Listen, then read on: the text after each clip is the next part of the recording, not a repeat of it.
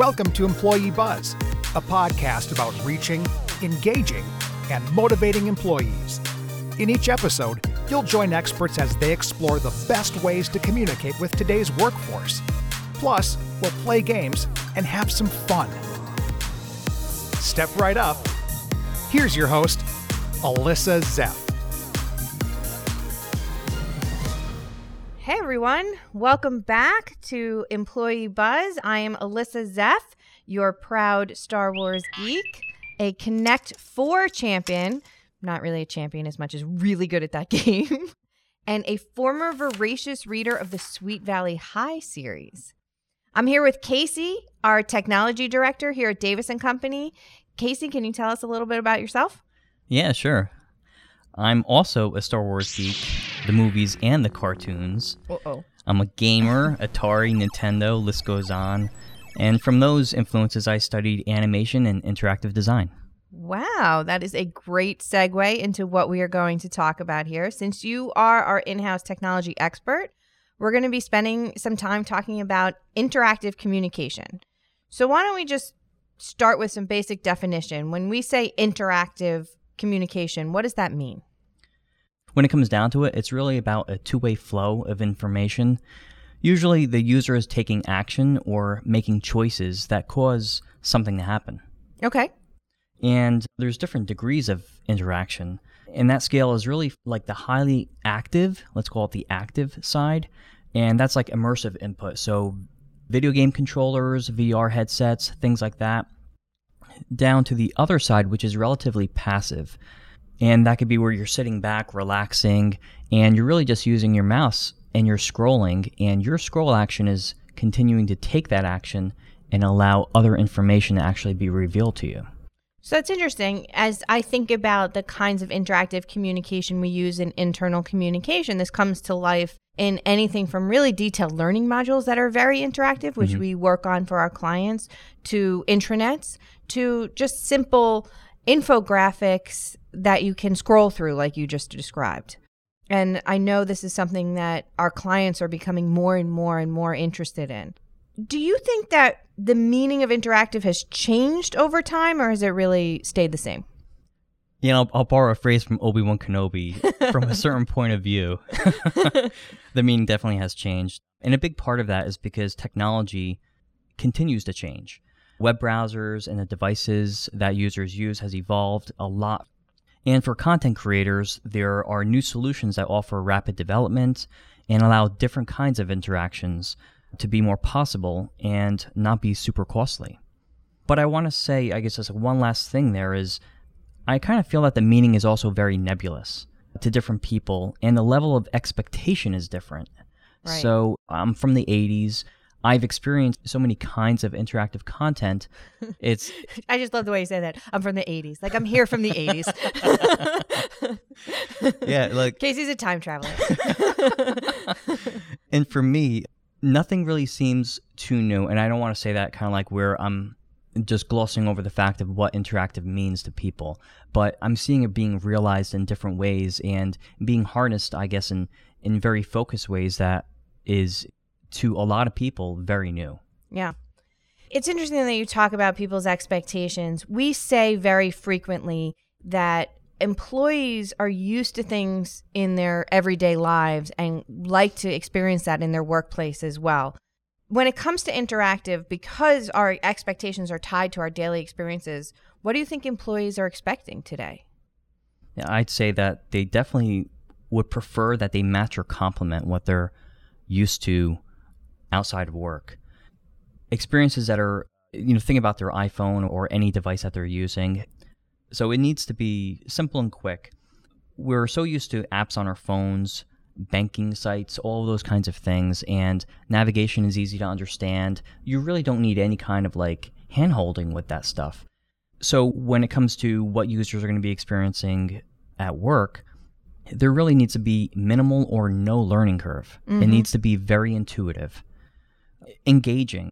The users need to enjoy the time that they're spending inside that experience. And if the tone allows for it, make it playful. Right. So that they are really having fun as part of that. And I think that's why you find a lot of gamification in different platforms because they're really tying to people's interests. And I think so many companies today are missing the mark here. And we work with a lot of companies, and there's so many reasons. They're intimidated by cost or the technology or security or whatever they think it is, all of which are obstacles that we know can be overcome no matter what. And it doesn't have to be outrageously expensive to be engaging. But I really think that there's such a huge runway when it comes to interactive for our clients and for workplaces in general to create that experience. Because what we've done is we've created an environment where employees just come to expect less. They have these great experiences and they're like, oh, well, that couldn't happen at work. When the reality is it can and should happen at work if you want to drive awareness or knowledge. Yeah. And just to add to that, one of the key things is making it purposeful. Right. So, what's in it for me? I think that's a common theme within any kind of employee communication. The user really wants to understand how they're going to use this information to do work better or right. whatever it is they need to do. Yeah. Or know or believe. So what are some of your favorite examples of good interactive communication? I would say the kinds that help me learn and keep me engaged. Learning and development experiences tend to have a great mix of interaction, and they complement academic learning. So many operate by layering information and making the user literally connect the dots, the cause and the effect, the term, the definition. And those kinds of tactics really help better strengthen knowledge. And an app that I use actively is called Duolingo, and it's a language learning app. It does all of that. Because you see, as you're experiencing it, they're now using other words, and they keep building on words. So you see how that layering works, and you're remembering more. And of course, then they also layer gamification into that. Right. So I'm getting notifications about reminding me that I still have 3 lives, that I've been doing good on my quizzes, so I could still keep going. So it's kind of like it gamifies it. It's pretty interesting. Very cool. You and I worked on a project together, which was really interesting for a large financial institution. And they wanted to share with employees information about what they call the technology they interact with every day. And typically in an organization, this would live on an intranet site, and it would just be lots of Word documents. And here's what you need to know about this product or this technology or everything else. And we created an interactive experience that was like a virtual workspace where it lived on their intranet site, but it kind of looked like a typical desk station of one of these employees. And you could click around on the different parts of it. For their phone conferencing, you could click on the phone, and then you would kind of go into that phone and get the same information. But we created this environment where it just made it a little bit more interesting, and people wanted to. And it was also so user-friendly in the sense of like, okay, I need to know something about my phone. I'm going to click on this phone. So I think that was kind of a cool example of a way to use interactivity. Pretty simple, not overly absolutely. Complex programming, but creating a really interactive experience for the employee. Yeah, definitely. An example that I really like is interactive videos. This is kind of a newer thing, at least newer thing for these days. Yes. Because, in the 80s, once again, game developers and even the authors, pick a path types of books. Yes. That kind of concept existed then. And now it's being used as a way to allow the user to take paths that they want to either learn information or pretty much test their knowledge about how they need to go about processes. Yeah. So it's a different tactic. And it's definitely something that's heating up a lot, that a lot of companies are starting to really go in that direction. So it's a new space. Let's talk about when it's appropriate and effective to use interactive for internal communications. What are your thoughts on that? I would say the first is to really help the user be informed. Let's say you want to have the user go through new features on a website, and you're launching phase 2 of an intranet. On the homepage, you want to bring and elevate information that you feel is going to be relevant to them. So in that case, you want to have some kind of overlay system that is helping identify key things that they're going to find useful and hopefully make things faster and more efficient for them to find what they're looking for. So that's a very, I would call it like an overlay style interactive, where you're just kind of like understanding the key concepts of where to go. A second is to drive deep knowledge. And let's say you're launching an initiative and need to give users training. I think we touched a little bit about like different kind of training approaches. The topics could be security, company processes, or whatever. The key objectives is that you want them to understand and remember the information. And that's when a training module can be really helpful and useful. I mean, we talk about how adults learn. And when you're talking about driving deep knowledge, if you really are trying to get people to retain the information as you're talking about, experiencing it is a great way. And that's, we know adults learn through experiences. So as we think about internal communication, and if we have an objective around driving a behavior change or driving knowledge, then experience and interactivity as a form of experience is really important. Yeah, and I know we're talking about it right now really in the lens of what people are seeing possibly on screen, you know, interactive in that context. But yeah, the same goes for in a classroom environment. I would say that those kinds of interactive experiences hold a lot more value for the users in the end, you know, Absolutely. The people learning. So you're an expert from the 80s.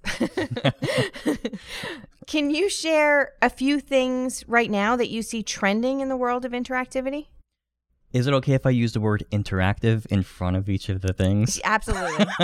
I will not hold that against you. Let's go rapid fire. Go ahead. All right, so the first thing is interactive video. Okay. Touched on it earlier. It's great for training and role play. Interactive email. There's big traction in the consumer world where basically programmers and the designers have found ways of making emails actually be interactive on mobile devices, on computer, Gmail, whatever it is. We do have the roadblock of Outlook. So for a lot of corporate users, that's kind of like a challenge. Microsoft is not listening. Yeah. But it is definitely a interactive space that is trending. The other is interactive websites. Okay. Well, what I really mean to say is a different kind of interactivity to your company's website. I was going to say, aren't all websites interactive, you hope? And what I mean by that is voice.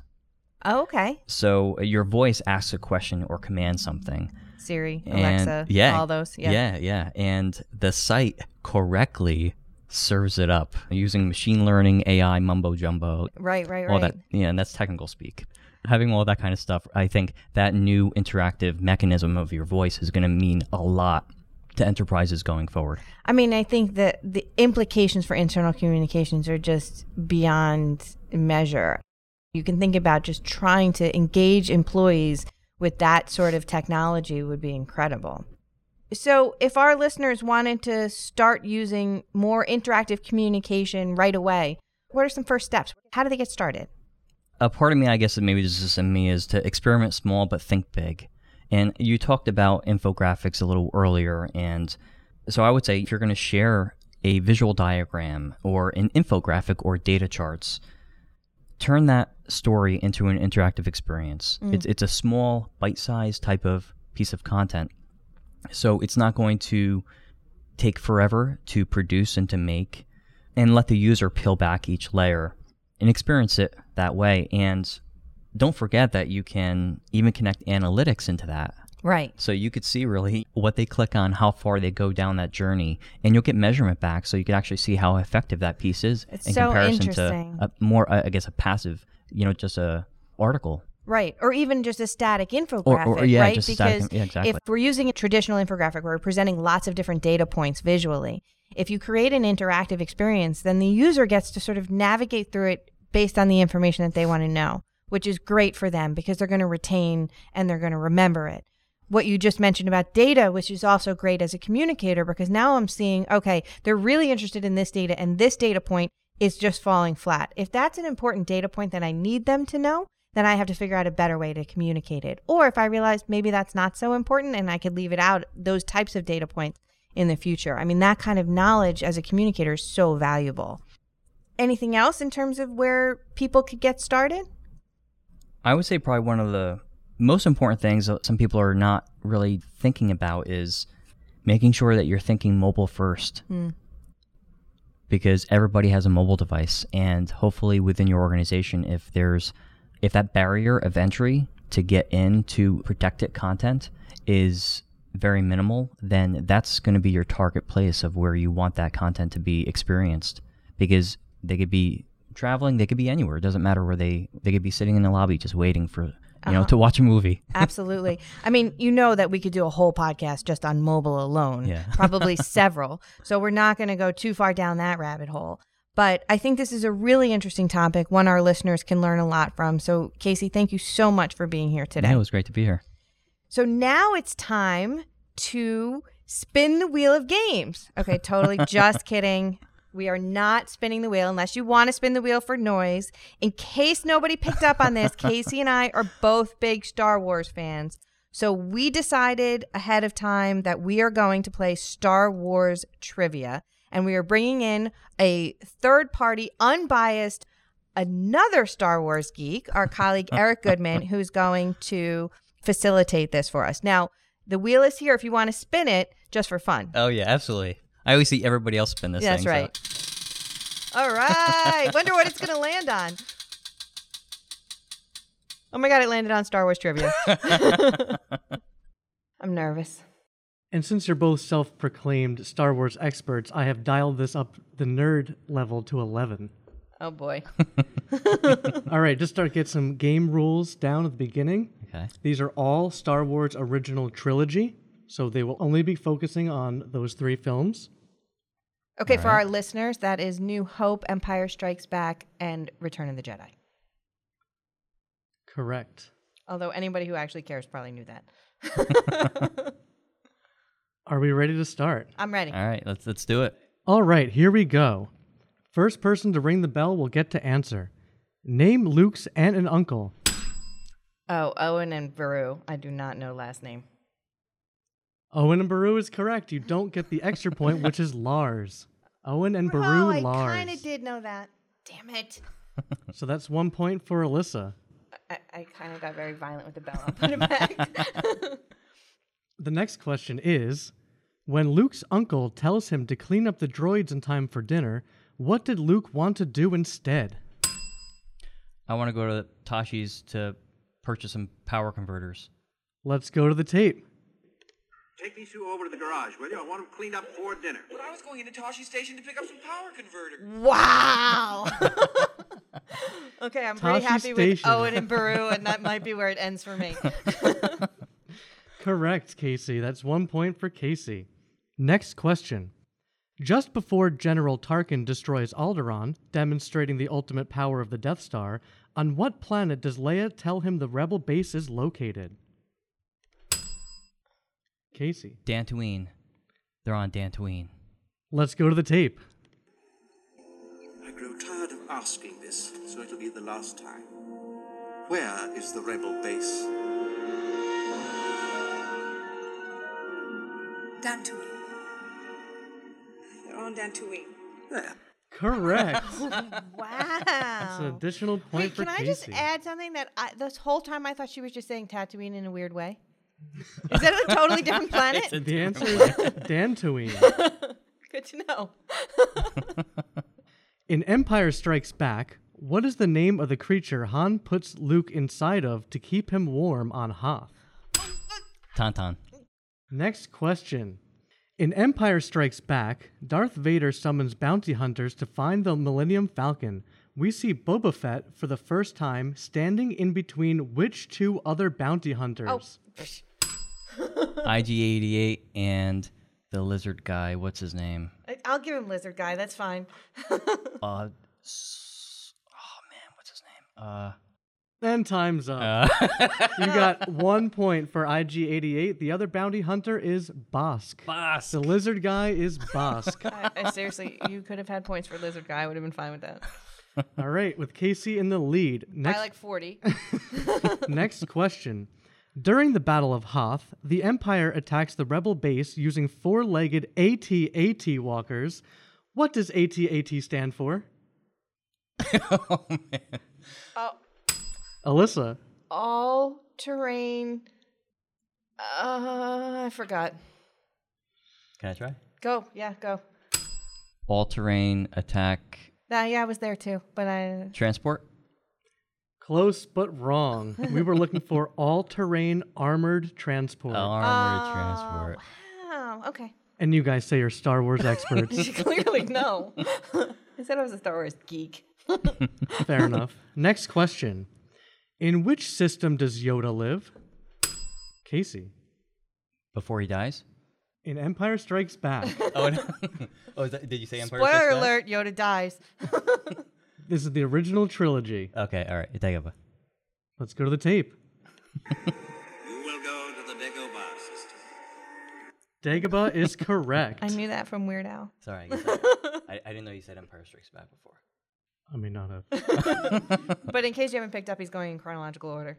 Oh, okay. All right. We're going to be on Jedi soon. And on to Jedi. What is the name of Jabba the Hutt's tiny laughing sidekick? Oh my God.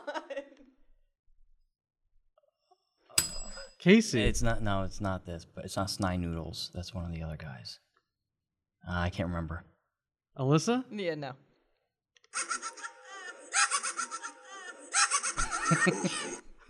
The answer is Salacious Crumb. Oh, I did know. You Didn't knew we that. have that in another conversation? Oh my God.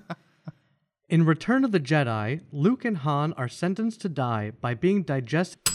Alyssa. Sarlacc. Sarlacc Pit is correct. And for our listeners, being digested slowly over a period of 1,000 years by what desert creature was the remainder of that question? And Alyssa is on the board. No, I had another one. I had Owen and Baru. As the rebel forces and Ewoks celebrate the destruction of the Empire, which 3 ghostly figures does Luke see standing beside him? Alyssa. He sees Anakin, Yoda, and Obi-Wan. Correct. Not Hayden Christensen.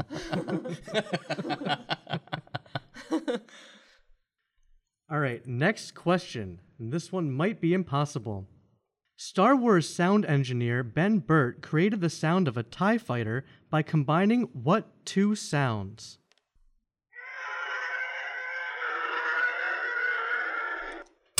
Casey. A vacuum cleaner, and I know a vacuum cleaner is one of them. Incorrect. Oh, Alyssa? incorrect. An elephant and a race car. We'll give you elephant. An elephant call is correct. And the Oh. second one is a car driving on wet pavement. Oh, come on. I said elephant and race car, and I'm not going to get that? I totally guessed those. We're getting thumbs up from the judges. It's because I'm behind by 42,000 points, so it doesn't matter. All right. Final question. And it's to finish the quote. Uh-oh. Ready? Ready. How you doing, Chewbacca? You still hanging around with this loser? No. What was that, Casey? I didn't quite get that. As I shrug my shoulders. I don't know. Judges? No, I don't think so. I'm not even going to try. I'm sorry. We were looking for...